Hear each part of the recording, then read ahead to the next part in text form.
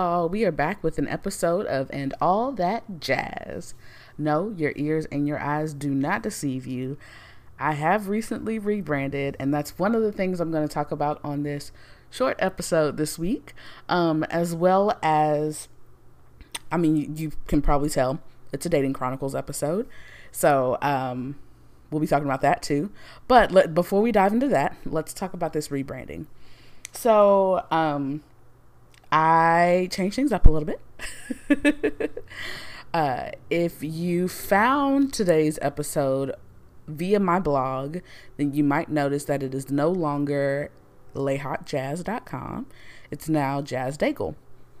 Or Daigle, excuse me. Let me actually pronounce my last name. Daigle. Like bagel, but with a D. So that is how you say the last name, you guys. I decided, well, actually, I've been toying around with this idea for rebranding probably since the end of 2019. My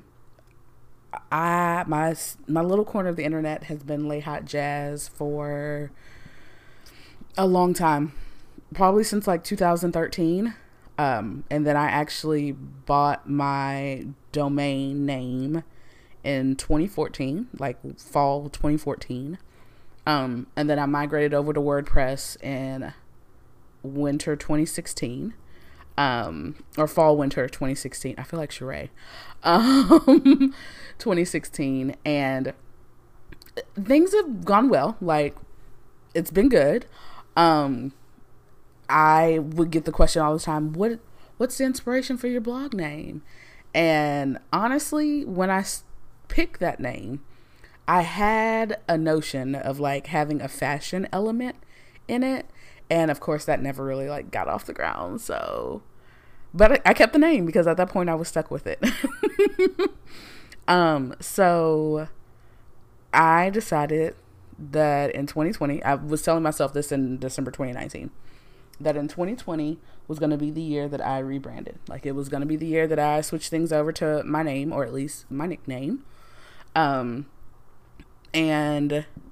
I wasn't sure how, what held me back was I wasn't sure how it would affect the podcast.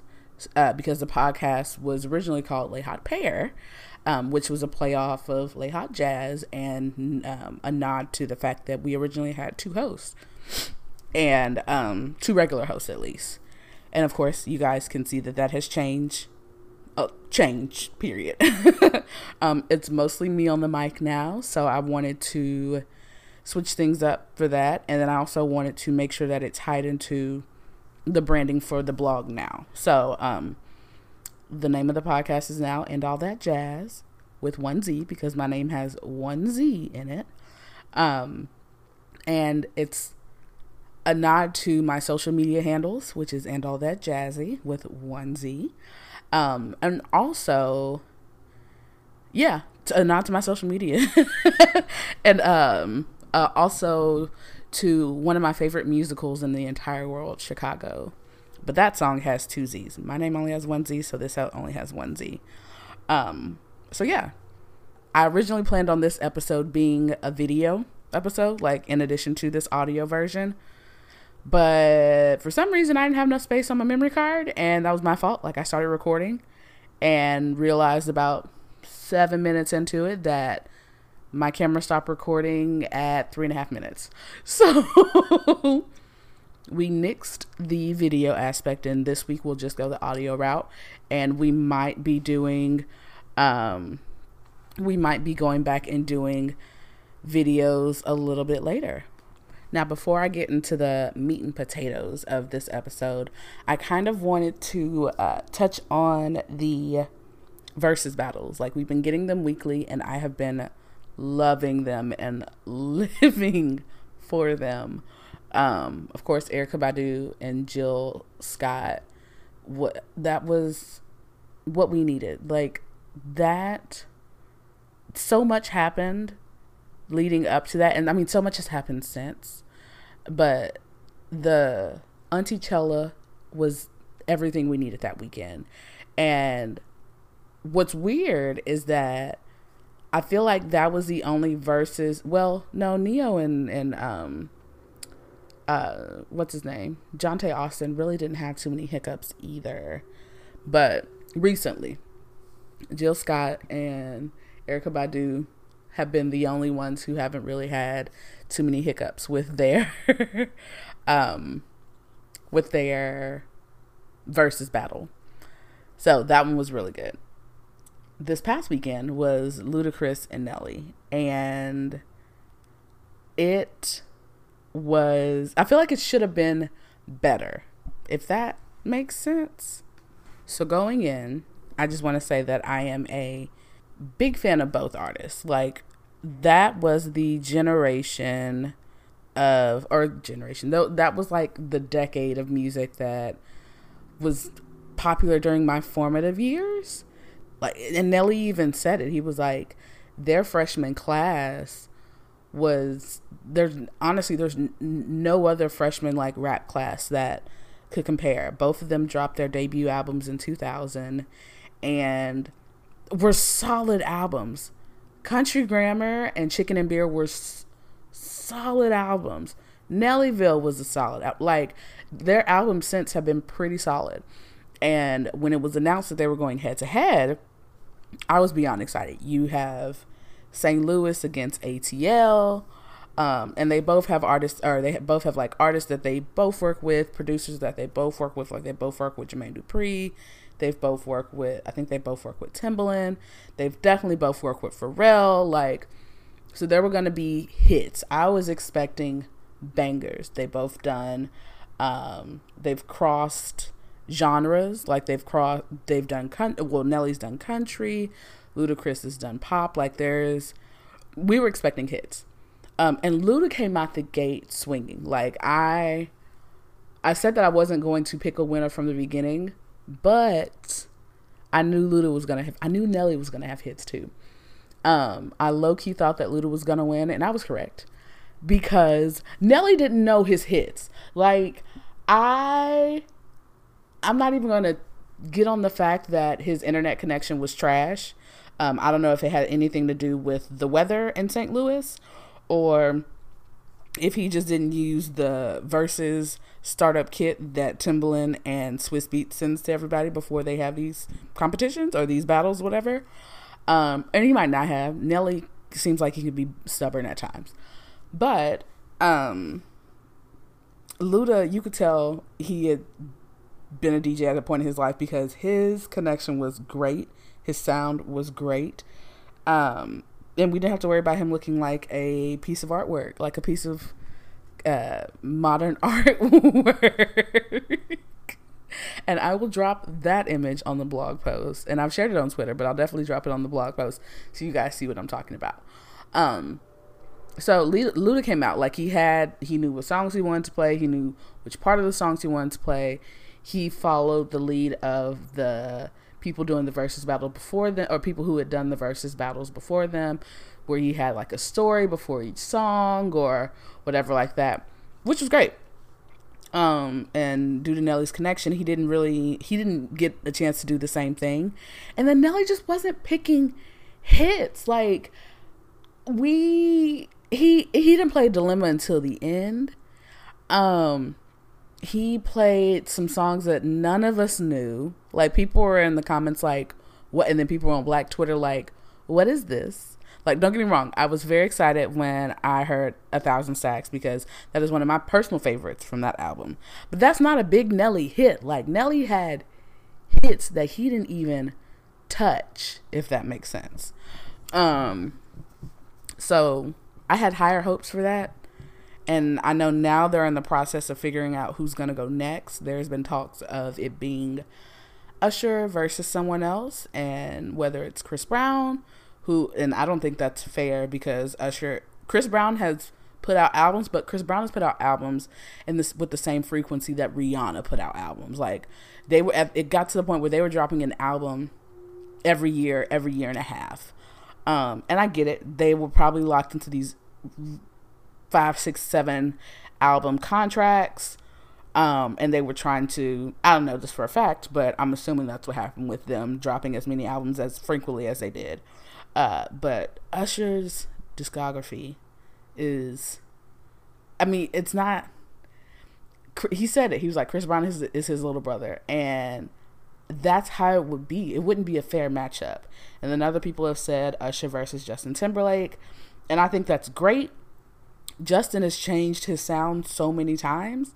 So I don't know if it would be an equal R&B matchup, though Usher has done some pop stuff.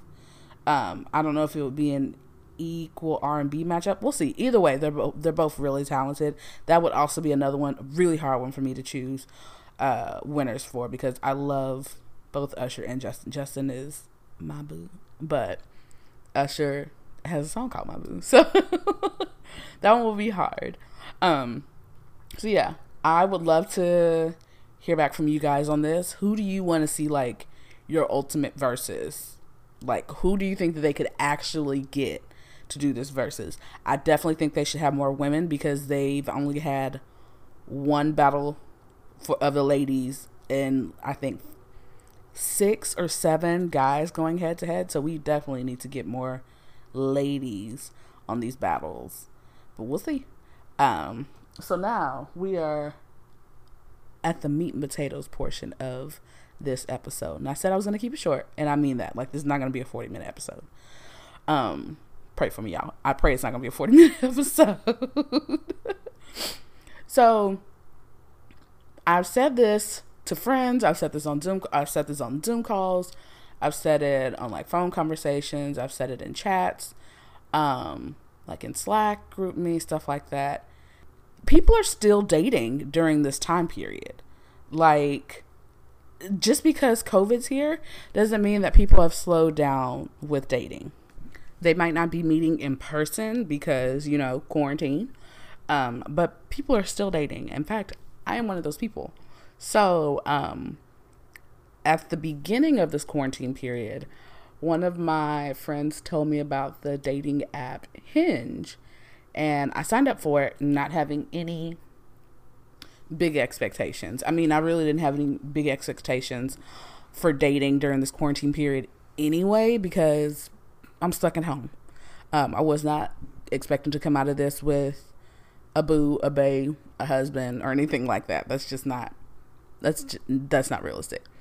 At least for me, because I wasn't looking for that prior to this period. So there's that.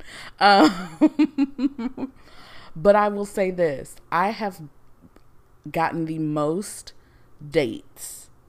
And I say, I don't want to put that in quotation marks, because they are dates in a sense, from Hinge than any other dating platform.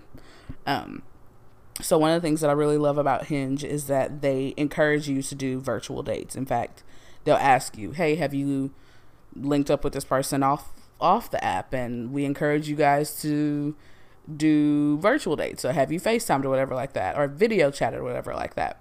And I think that's pretty dope. So I want to kind of break down what dating during this COVID period has been like, and why I think it's great. So one of the things that I really love about dating during this period is that it's kind of similar to what I was doing prior to this quarantine period started. I've always been a huge advocate of FaceTiming or video chatting with someone prior to linking up with them, to one, especially if we met online, to one, make sure they are who they say they are, but 2, see if the chemistry is there. Because what I don't want to do is go out and link up with them in person and have there not be any chemistry there and waste everybody's time. And I prefer to do like coffee or tea or something light, not necessarily a dinner or anything like that for the first date anyway. So this is like a precursor to the first date. And the dating during this quarantine period has been just that. So that's been great. This is not uncommon for me. Like, I'm used to Skyping and FaceTiming and all that. So we're good on that. But one of the things that I really love about this is that since we are bored in the house and we're in the house bored, I've been able to be more relaxed on these.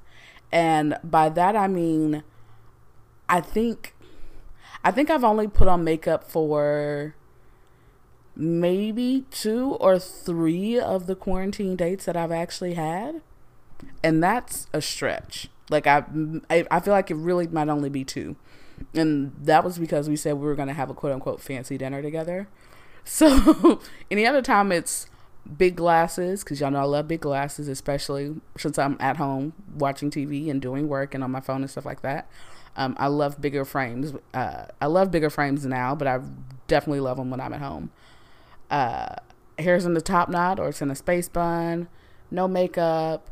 I have on pullovers, or I'll have on a romper, or like loungewear, like stuff like that. So very, very casual.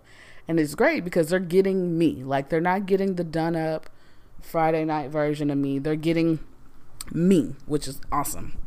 So that's great. And then it might sound kind of repetitive, but there are different things that you can do on, like, with quarantine dating. So of course you have your standard FaceTime or Skype, whatever like that, like video chat, where you can talk, you can read together. I've done that with guys. We've had like a bit of a book club kind of thing. We realized we were reading the same book, and we had a mini book club between the two of us where we talked about what we thought of what we read so far, where we thought it was going, if we wanted to read anything else by the author. It was really cool. Really cool. Kind of something I would do if I had like a bookstore date. I've used the house party app with guys where you play games on there. That's so much fun. I've done that with friends. I've done it with family, and then I've like done it on dates. So you can play like their version of Heads Up. You can play their version of Cards Against Humanity. There's a few games on there that are really fun. You can play those together. There's Netflix Party, which is really dope. That is a Chrome extension that you can add to your browser, and it takes the guesswork out of timing, play and pause, and all that stuff like that. So you can watch a movie or a show or whatever together on Netflix, and there's even a chat function inside of it, so you don't necessarily have to have your video on talking to them while you're doing it, because if you do that, you're going to miss what's on the screen.